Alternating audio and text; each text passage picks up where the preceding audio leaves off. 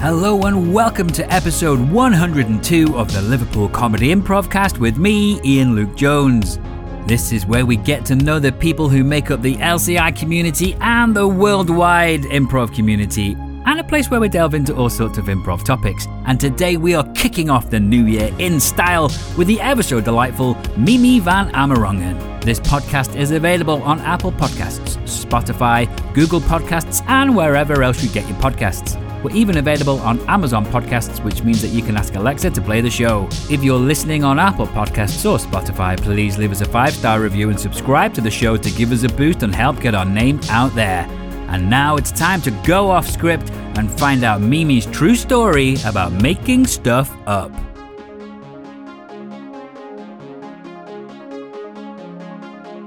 And please welcome our first guest of the year. It's Mimi. Hello.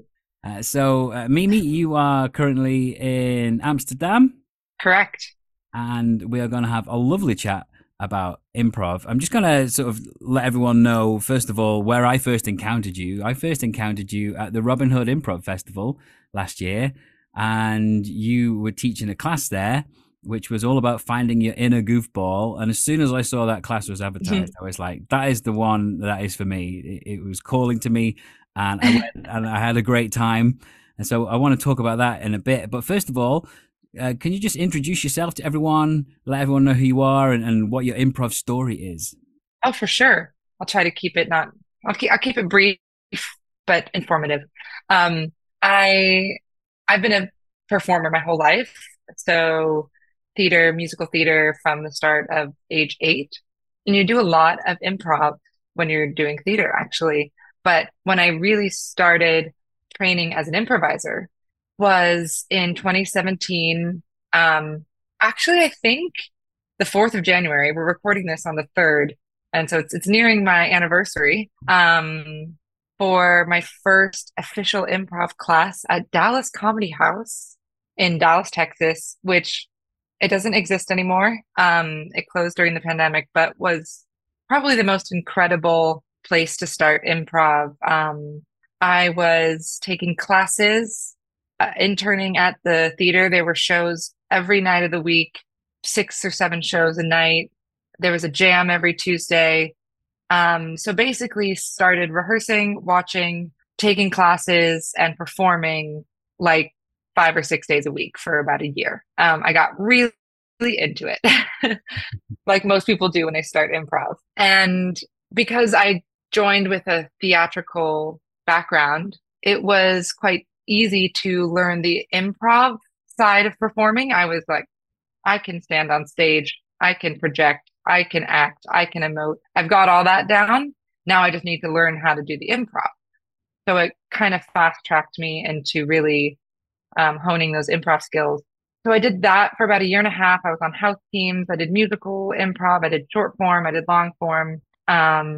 The talent in Dallas was also insane.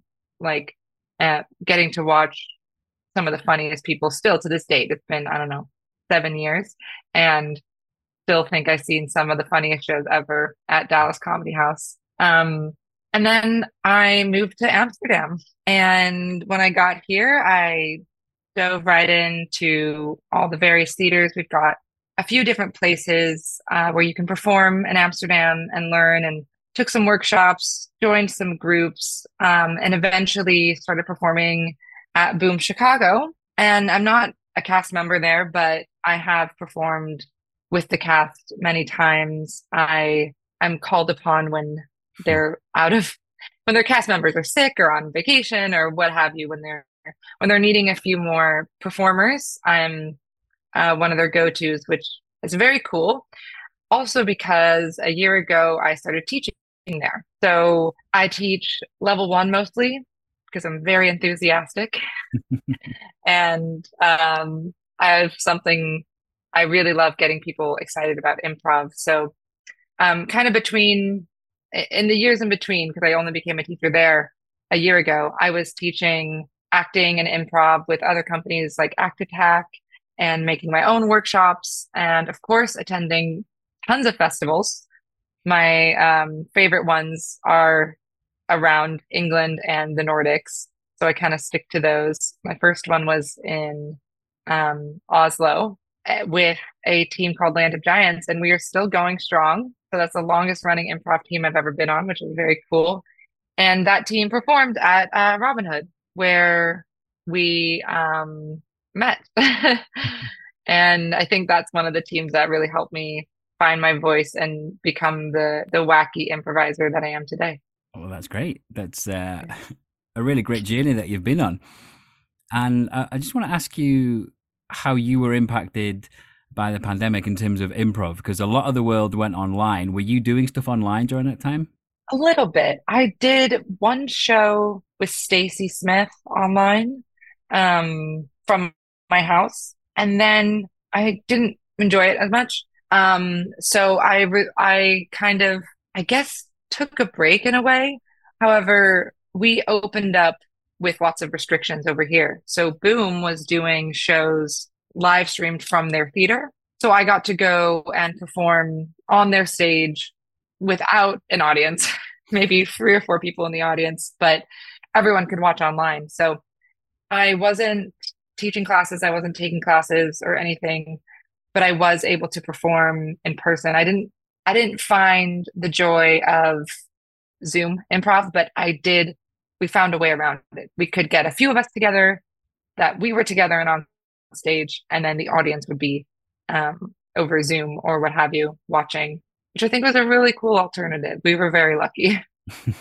Yeah, sounds good. Now, the class that I did with you in Nottingham was all about finding it in a goofball, and you've referenced a couple of times already that you're seen as a bit wacky and things like that. So I just want to talk, what was the process when it came to coming up with that course? That's a very good question. Creating your own workshop is not easy.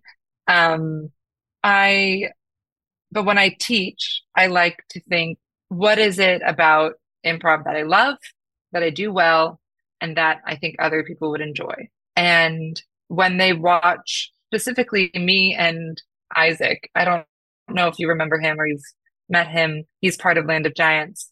We have this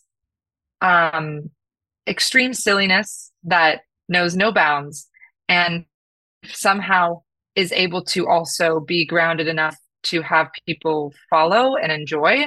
And he's an extremely experienced improviser.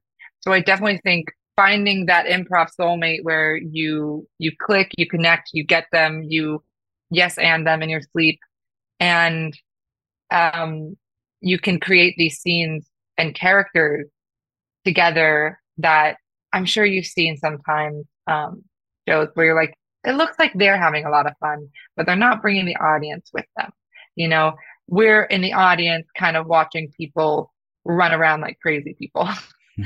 And I think that there is a way, and what I found with Land of Giants is there's a really nice blend of being that wacky, extreme, whether it's silly, goofy, however you want to classify it, but the freak versus the straight man. You can have two chaotic players on stage as long as they have certain elements that ground their silliness, whether it's whatever it is that's relatable, then the audience is there with you. And those were the most fun shows that I've had. When I look back and I went, I sat there with my scene partner making silly noises for 3 minutes and the audience loved it. Why did that happen? Why did they like that? And just trying to dissect that, and teaching that is not easy. Bringing that into a workshop is not easy. But that was my goal for sure, was to find that specific part of joy of improv for me and show people not to be afraid of it. And also getting out of your comfort zone is a huge part of that. So just building confidence in the students was a major plot point for that workshop, I think. Yeah, good stuff. Now, Land of Giants, I just want to talk about your troupe there, and what sets Land of Giants apart from other troupes. What is your angle? Because every troupe, every group, they've got to have their thing that sets them apart. Mm-hmm. I do short form mostly, so my troupe, the Oikers, we focus just on short form. So it's kind of easy for us because we know we're going into it, we're just playing short form games. But then whenever I do long form stuff, a lot of it is going to be centered around how you're going to get to the set, what's your ask for going to be, is it going to be monologues, all that kind of thing. So Mhm. let's just talk through the process for you guys. Sure. I don't know how familiar you are with freeform. Do you Yeah, know what I mean quite by that? familiar. Yeah. Yep. And for those listening, it's essentially a format that has no rules as far as we've played short form games within our long form sets. The transitions are the way we go from one scene to the next, very fluid, or sometimes completely short form clunky. There's a list of free form moves that you can make, but that list is also never ending because anything that you can think of, as long as your team has a group mind and knows what's going on, you can do it. So the special thing about Land of Giants is we've been playing together for so long that if one of us has this idea and we go, oh, this could be a really cool way to transition. Like I changed a scene once. They were reading a book in a scene, and I just turned a giant book page across the front of the stage to go to the next chapter, so it were. And they got it. They understood what I was doing. They understood that was an edit, and then I just started a new scene or line steals. So anyway, our team focuses on a group mind and a fluidity. And we've been described as when you watch it, it's like an improv magic that they don't know how the audience doesn't know how we know what's going on. Like they can't tell our little tricks. And sometimes they're things we've agreed upon, like a lion steal, but sometimes they're things that we haven't, and we just follow the fun. Our format starts with an object. We are inside that object, or we are the object. So I think we were a KitchenAid mixer at Robin Hood in Nottingham. And then the first scene starts with using the object. And from there, the two things that we think of is fun and bigger. We just expand, we go bigger. What is fun? What is exciting? And it's an extremely physical group as well. We're super comfortable with each other. We'll pick each other up. We'll roll all over the floor. We'll pimp each other out to do things. I think that's a special aspect of teams when you can see that they have so much trust and group mind, and that you feel like you have no idea what's going to happen. It's super unpredictable. But when something comes up that you think, oh gosh, is that person going to be okay to do that? Sometimes you see groups and you go, oh no, are they okay being lifted? I feel like we absolutely know that we're okay climbing on top of each other. You can see that from the get-go. So maybe, I guess, yeah. So that's kind of how I would describe our shows. And something that stood out to me as well, you've just said it there. There's lots of pictures taken at festivals and things, and at the Robin Hood Festival, there were lots of professional pictures taken, as well as lots of pictures just on people's phones and things. So there were loads of pictures shared in the group and on the page. And every single picture of you that I remember seeing was you in some sort of wacky position. You're crouched down, or you're doing some big over the top gesture. There weren't any just sort of Mimi's just standing around on stage kind of pictures. I do some talking head scenes, but not very many. Especially at Robin Hood. There's something about that festival that brings out the dynamic side of my improv. I love that the stage, the seats go up, so it's raked seating, which means you get on the floor, everyone can still see you. Yeah, and you did some great stuff with Andy L there. Is Andy L someone that you've worked with before? No. That was amazing, that show. JC Smith was supposed to come. She's my duo partner for musical improv, and she had a family emergency. She was not able to attend the festival, and within 24 hours notice, Andiel came from LA to come perform and teach. I had taken a workshop of hers. I'd taken two workshops of hers before, the year before at Nottingham and one other in Oslo.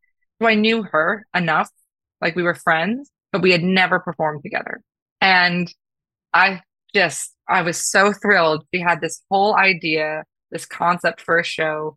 We were able to get basically a full band together. We had piano, drums, guitar, and saxophone playing for us. We had all I mean, yeah, talk about lifting each other up. Like we were definitely picking each other up in that show, climbing all over each other, dancing. I have a high energy, high physicality play style. Hers is that times 100. So it was something special. Yeah, the energy you can even just see on the pictures. If anyone sees any pictures, it looks it looks magical just looking at the two of you together. Thank you. I really hope to do a show with her again. I think it was almost like a beautiful car crash in the best way possible. I think that was maybe one of the shows where the chaos was dialed up a little higher than the audience could comprehend or go along with at some points, but I didn't mind because it was just so fun. And something I love is when I go to take a workshop with someone and I come away with new games because I do a lot of improv. I run Mhm. sessions a lot. I attend a lot of sessions, and a lot of the time you're kind of just recycling the same stuff. So I love it when I can go somewhere and come away with something new. And you played this great game with us called Animal Waiting Room. Oh, yeah. So I just wanted to know, where did that game come from? How long have you been using that game? It's great. Um, that is the first time I used that game. And I'm gonna be honest, I saw it in a show. Easy Laughs. Credit where credit is due. An Easy Laughs short form student showcase did this game. They asked for animals and they all just came out, sat in a chair, and then left. And the thing was, they didn't have ailments. Okay. So they were just animals who came in and sat. I don't know that it was a waiting room, but I wanted to level it up. So I gave each person, no, I think I gave you the animal, but you got to pick the disease Yeah. or like why you were in the waiting room. Um, and the idea that you can, that's like to me, the wacky is the animal playing an animal, and the relatable is a disease or an ailment that most humans have, say a cold or a headache or whatever, pregnant. I think we had a pregnant dolphin or something. Um, a reason to go to the doctor. And that was the relatable grounding part. And then the fun part was the animal. So I just thought, oh, yes, this is going to be so fun. I could have played that game the whole workshop, to be honest. Yeah, it was a lot of fun. And everyone I have done it with has loved it as well. So I run a co-run Flinch a Funny Bone, which is sort of our local improv scene here in North Mm-hmm. Wales. And I'm also a primary school teacher, so Oh, I do a lot of extracurricular stuff with children, and improv is one of the things I do. And that is a game that the children instantly took to, and they just love that one. oh, I love that. That I must be so fun doing improv with kids. Yeah, it can be fun. It can be a bit frustrating at times though, because it's weird that as adults we're always trying to get in touch with our child side, but Hmm. there's a certain amount of the children kind of need to get in touch with their adult side as well, Hmm. because an issue, certainly British children that I've spent 20 years teaching, I find the age groups I'm working with actually kind of lack a bit of imagination. If you give them an example of how something works, you're then Hmm. going to go and see, 30 sort of slight variations on the example you just gave. It's the Yep. same in class. If I'm trying to teach them how to write a story, I'll say, oh, don't just start once upon a time. I'll come up with some random introduction. And then when I see their books, I'm like, oh, they've basically all just taken They've what I said. And all taken it. Yeah. What, sorry, can you, I don't know if you already said, what are the ages? oh, so I currently teach what we call year four. So that is Mhm. 8 to 9 year olds. Okay. Yeah. Oh, yeah. I remember in that age, you're in between. really embracing your childhood and kind of edging towards puberty and getting wanting to be a teenager. So I can imagine, that's a hard age to wrangle and to I would love to teach kids though, because like you said, we are trying to find our inner child when we play. And I'm sure that there's some games that work better than others. But what have you like had the most fun besides the animal waiting room? But what's been the most fun to play with the kids? Well, they love. So one of my favorite games they happen to love as well, which is phraseology, which has got lots of different names. So I call it phraseology. That's the one where there's one person in a scene, generally with two other people, and like the person in the middle, they can say whatever, and then the other people have got set phrases. So there's just like a Mm, question or a statement, and they're the only things they can say. The children yeah. really enjoy that. They also really enjoy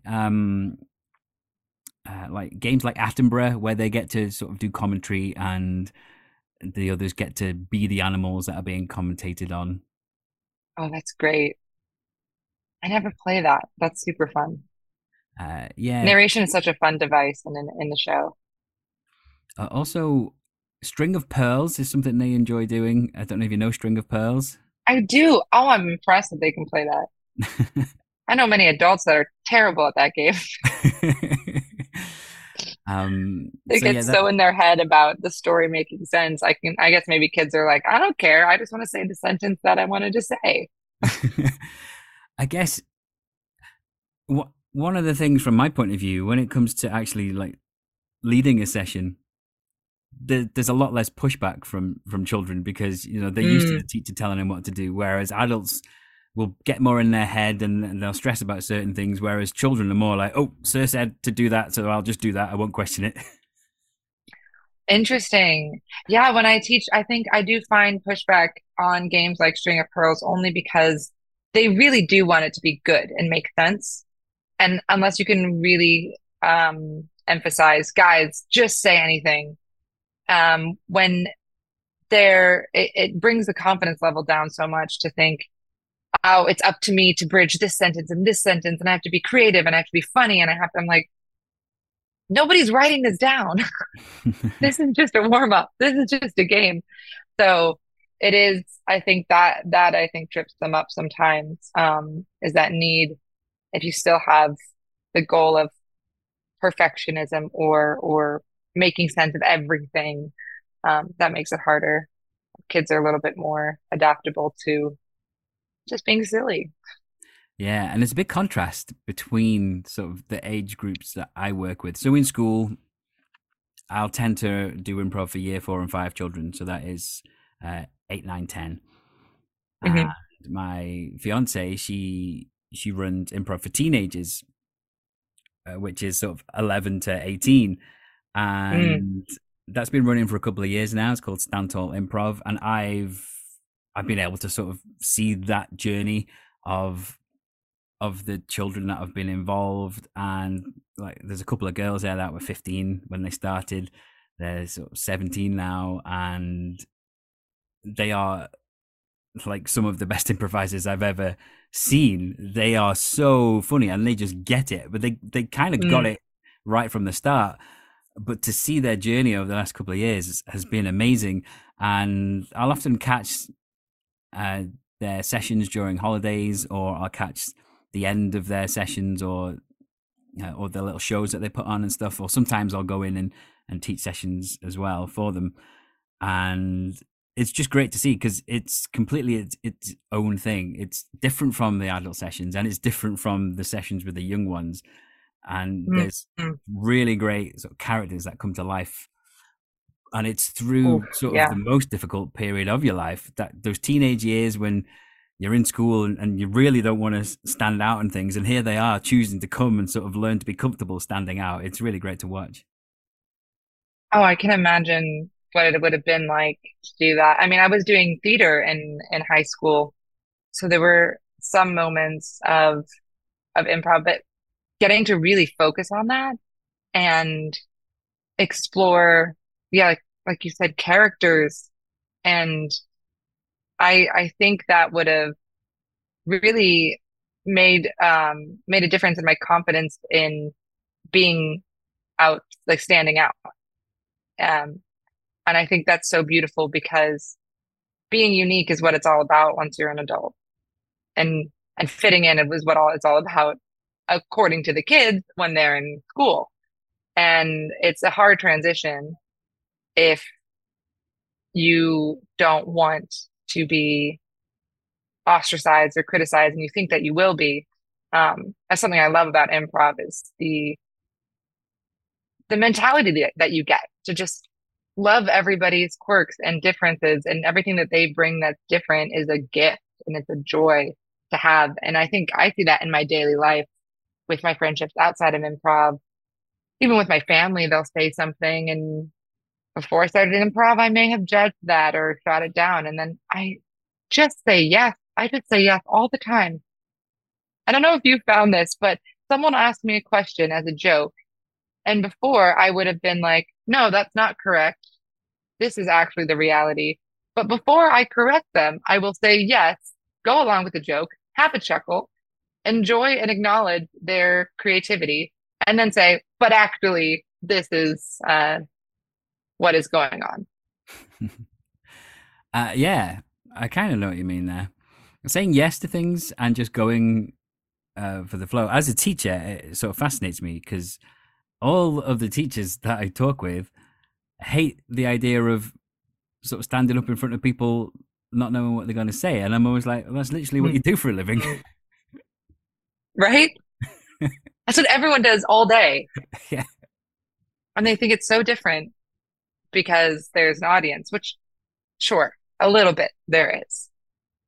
But I think once you get in deep enough, couple lessons, you realize it is talking. It's just talking. And I think when the yes and clicks, especially the yes, when I teach level one, the yes is the hardest thing to click.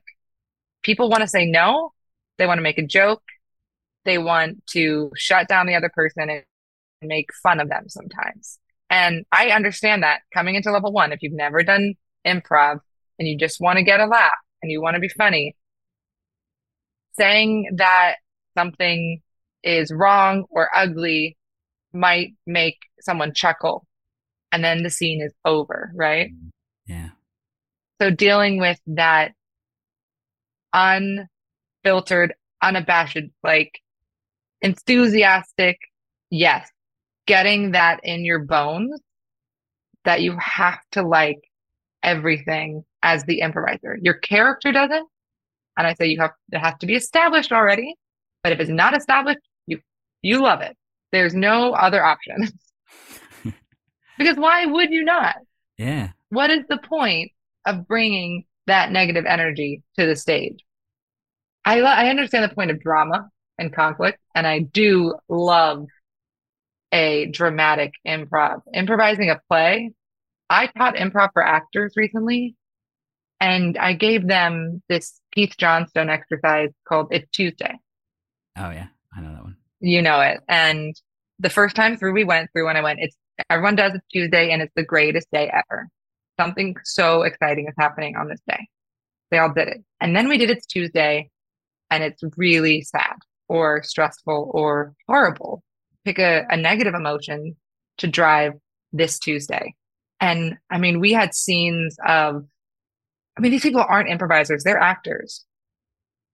But these two people had this scene where someone was, every Tuesday they were going to like therapy, and their partner was trying to support them, and they just weren't having it anymore, and it got really intense and emotional, and I mean we were so affected in the audience, and you don't see dramatic improv like that all the time.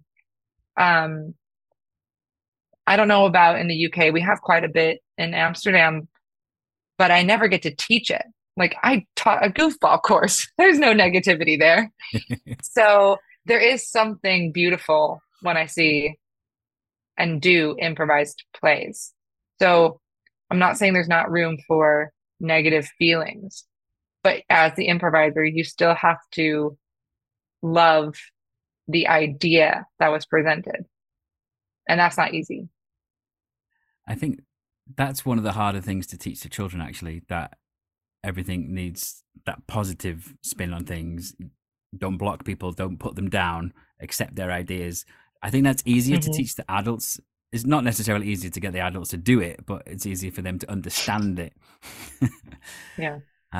But talking about Yeah. actors, I'm sure that they're, oh, just on the kids, I wonder how affected they are by their parents constantly correcting their behavior and telling them what not to do. Probably live in a world where that's, um, I mean, they're learning a lot of stuff and they're failing a lot. And it's maybe a bit impacted on their knee-jerk reactions to things is, no, that's wrong. Do it this way. Do it my way. Because kind of that's how we are as kids. Our parents are telling us to do it their way. yeah. And linking that to actors as well, one of the things I think is probably one of the main differences between an actor and an improviser is an actor is generally afraid to fail and an improviser is not. Mm, And hmm. very similar to being a child, like a child doesn't want to get it wrong because they don't want to disappoint their parents or their Yep. teacher. The actor doesn't want to disappoint the director or the producer or whatever. Yeah. Whereas the improviser, everyone's in the same boat, and you know if something doesn't go to plan, it's very easy to just sort of scratch that and move on to something Hmm. else and be okay with that. And I think that's Hmm. one of the things a lot of people struggle with the idea of improv. If they're worried about improv, it's the fear of standing there and getting stuff wrong because I haven't planned anything. Hmm. And I think that's one of the beautiful ways to reiterate why you should say yes, because then you can't fail. And I put fail in quotes because whatever you say is going to be met with absolutely. Let's go with that.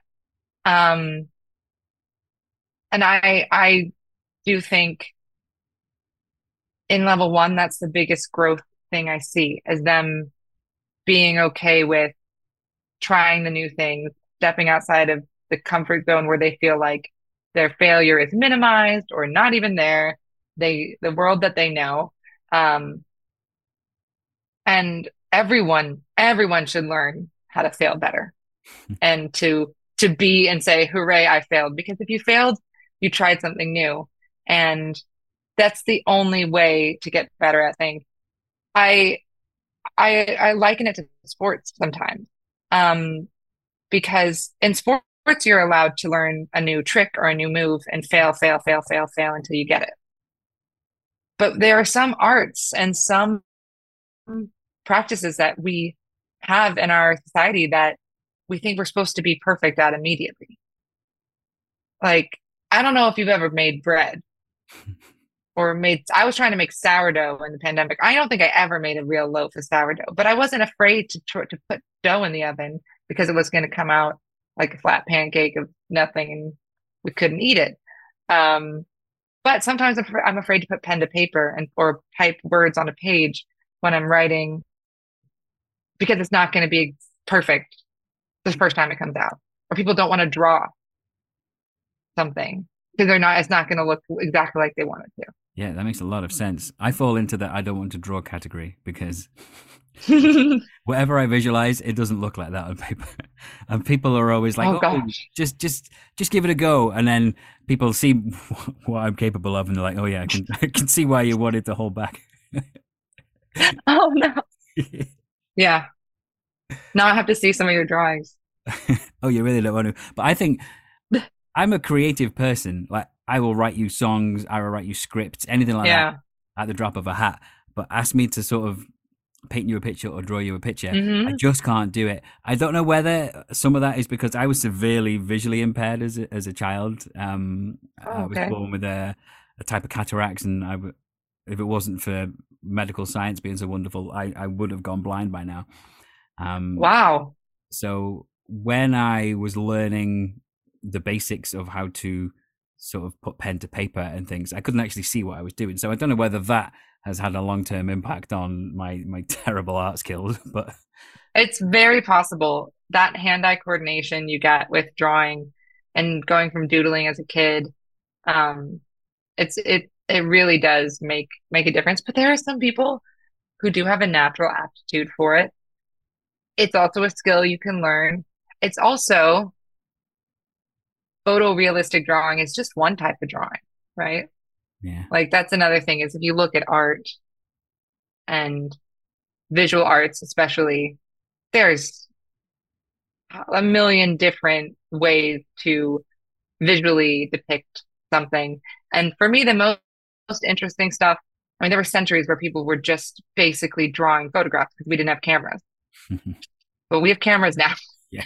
So I don't really care that you can do a photorealistic drawing as much as you can bring out an emotion with a certain medium.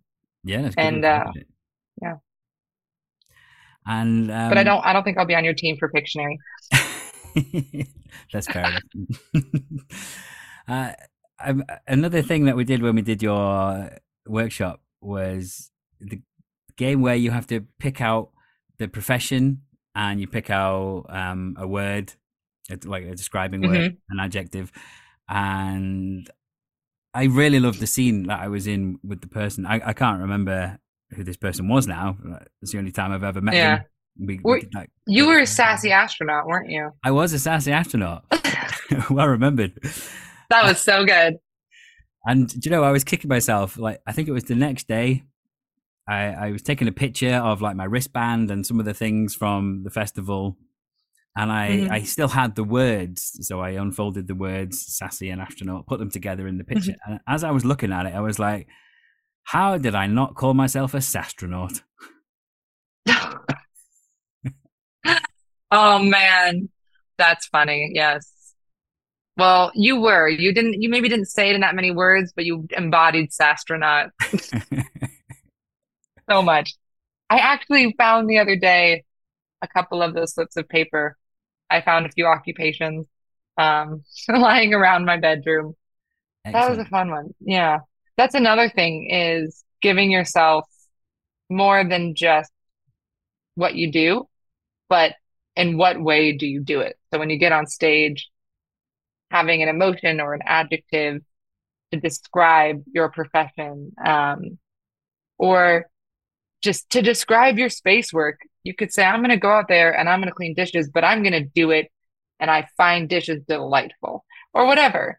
Just adding those little extra layers always makes it more fun and helps you find the silly and the goofiness while still having that one thing people know. They know dishes. They know professions. They can come into your world. But when you're I don't know, a space monster from a planet we've never heard of, playing a game that has no rules that you've also made up on the spot, like a board game, we really don't have much to hold on to as the audience. So be that space monster and just play Jenga. So at least we've got Jenga, and then the rest will elevate the Jenga into something fun. Yeah, that's great advice. I love any game that's sort of grounded in realism. There's a game that we play with the Oikers quite a lot. That's my troupe. It's called Domestic Olympics. Are you aware of Domestic Olympics? Yes, that's a great game. I haven't played it in so long. Yeah, and we've got a couple that are, like, we kind of filled slots within our troupe. And when it comes to shows, we sort of kind of know who's in the strongest position for each role. When we have our get-togethers, we all take turns doing all the roles. Yeah. We've got two, Dave and Liz, and they are always the two that whenever we do a show, it's those two versus each other in the Domestic Olympics. We switch around the commentators quite a bit, but it's in the shows, it's always those two. So they've got like this year-long rivalry of all of the different domestic. Oh man, what are some of the best ones that they've done? Um, I think cleaning the dishes and ironing are probably some of the best ones I've seen. Yeah, that's really fun. Oh, that's a great game to bring to my level ones. Yeah. Now I said there about my troupe having people have their kind of niches within the troupe. I'm Hmm. known generally for my love of puns and wordplay, and that's what kind of people expect from me. What would people expect from you in your troupe? What do they think you regularly Mm. bring to the table?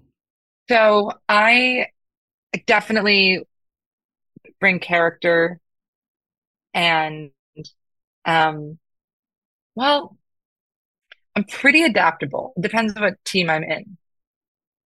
But if I had my way and I could fill a slot, I would be a very, very big characters with like level 10 emotions and um the off uh now and then having a song.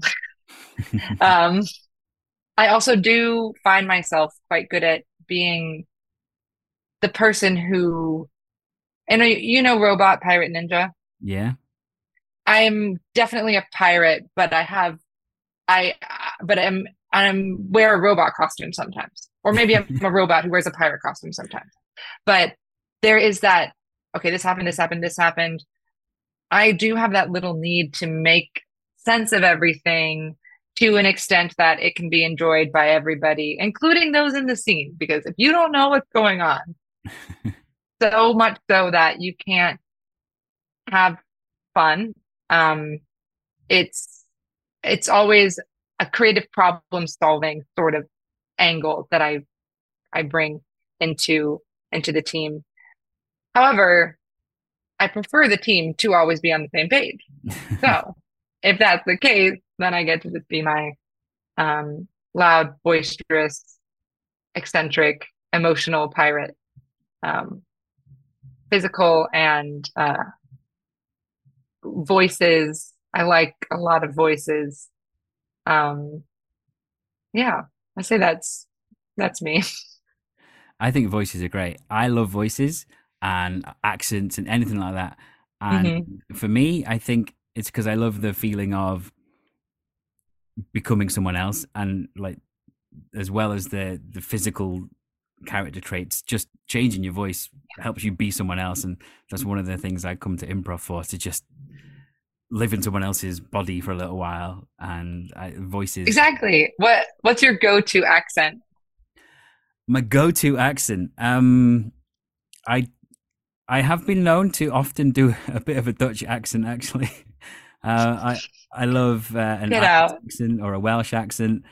Um, Oh, there's lots of different ones, really. I am a voice actor, so I spend a lot of time doing voices. there you go. Definitely play to your strengths always. If you're listening Yeah, to this improv podcast and you don't know what to do on stage, start with the stuff you know and love and are good at because like that's your uniqueness. So for me, it's the acting, being the actress and bringing the emotions and the drama and the characters. That's why I go there.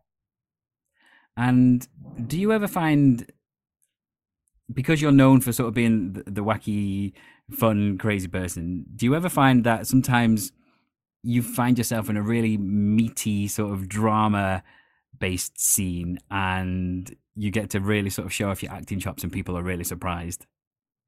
Yeah, actually, one comes to mind a few years ago at the Improv Amsterdam audition. So it's quite an interesting setup. They used to have auditions for the Dutch cast for a festival here, and they were done in front of an audience. And was given that exact challenge, which was play this scene very grounded.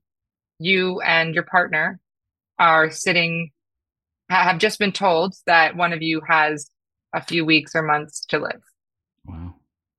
And I mean, playing that scene, some people knew I was an actress, but like I got into it. And of course, as an improviser, you find those moments of levity to make sure the audience isn't just distraught and crying when you're done with the scene. But it was me and Nora, who's also on Land of Giants. And yeah, I mean, we were crying on stage, but not in a way, and it was more like we were being nostalgic and thinking of, and yeah, I came off stage and people went, okay, so you can also do that. And I went, yeah, but it's more fun to be goofy. Yeah, I've experienced that as well, where sometimes I've done like a really serious scene, and people are so used to me just cracking jokes and being a silly guy that Hmm. they're really taken aback. But I think Hmm. it's good. It's It's good nice. to sort of to do that every now and again. Yeah, I I want to. There's a group here called Flock, and they do a lot of more dramatic, theatrical improv. And when I have the time, um, I'm really going to lean into that because I've found a lot of more joy in embracing those real human emotions. And there's so many different facets to what improv can be.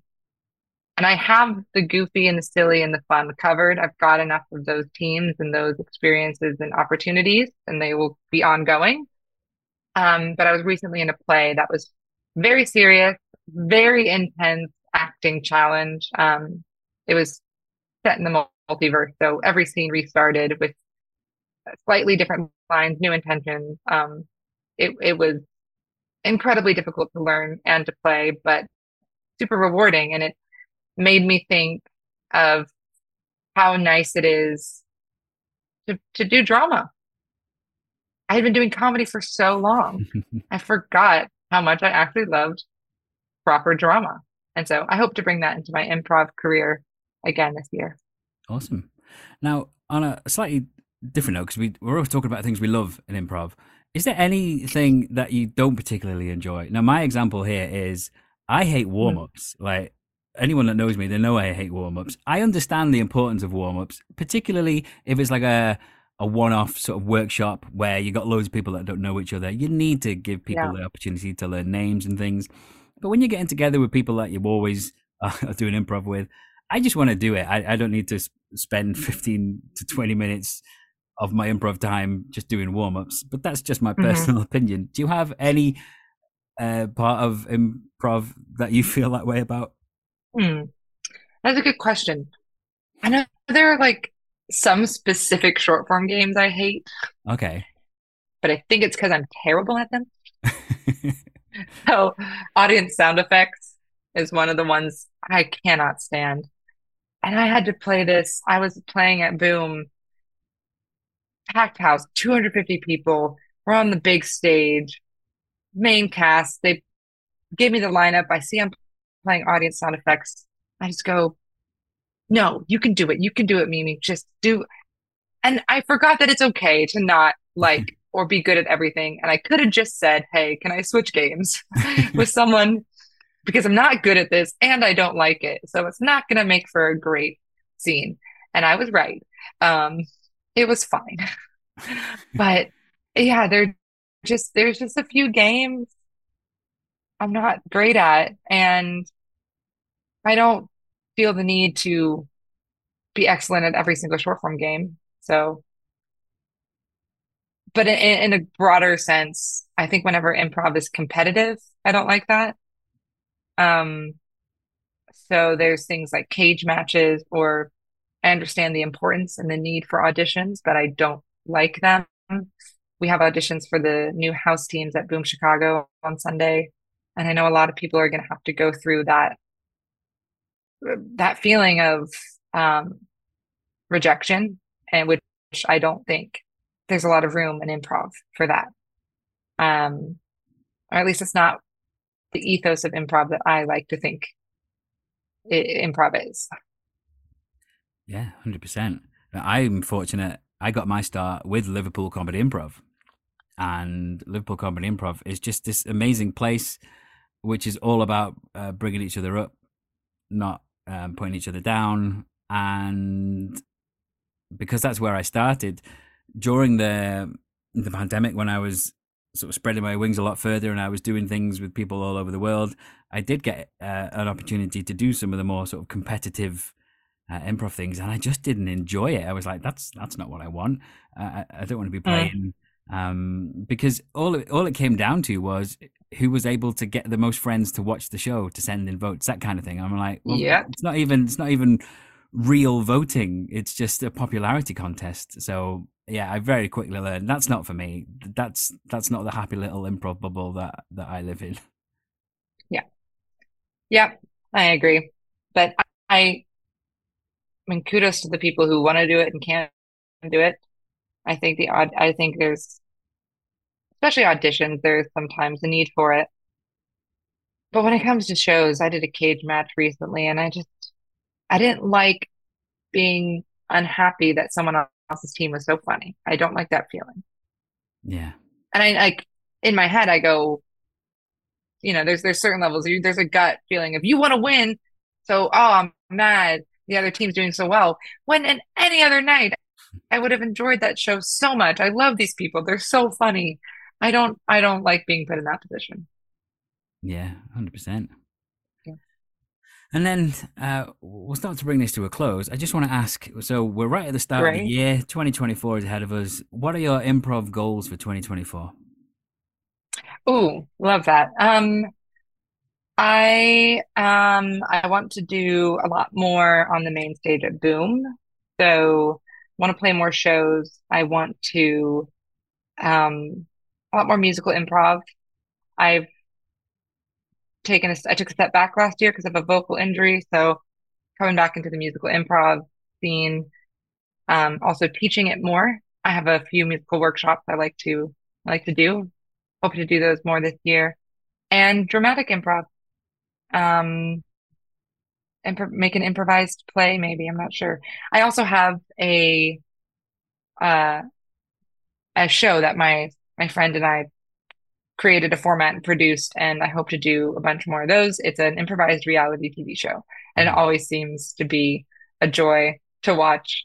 And everyone is asking us how they can get on the cast and perform it. So doing more of those, yeah, keeping the momentum. Well, I wish you well with all of those goals.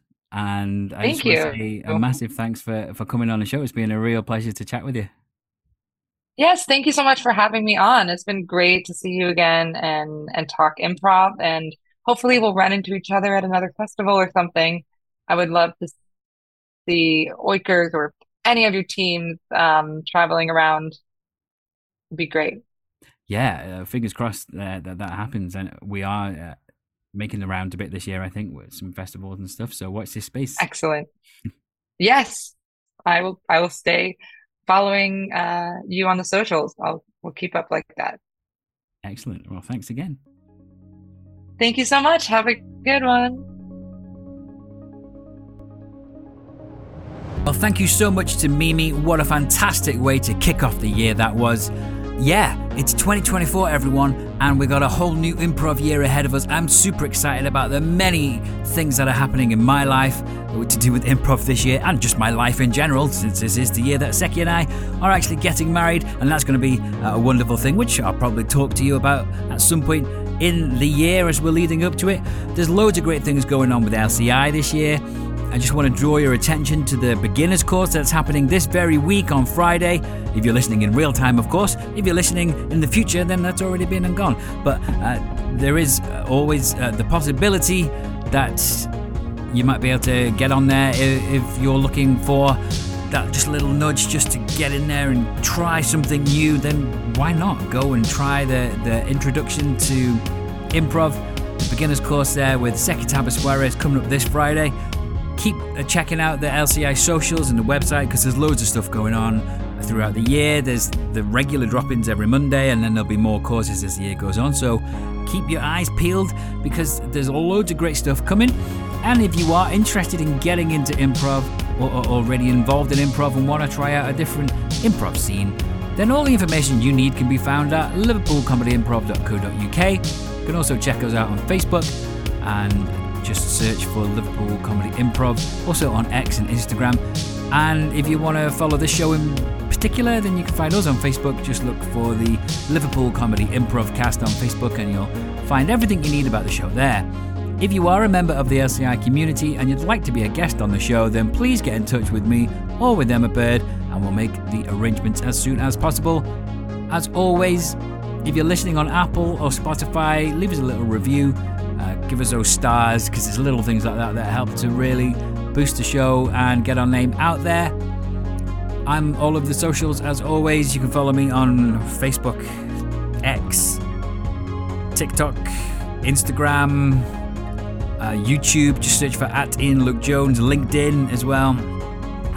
Lots of my socials have sort of switched mainly to my voice acting side of things now, but you can connect with me on any of those platforms, or just go to my website, which is ianlukejones.com. Don't forget it's IAIN, 2 I's in this Ian.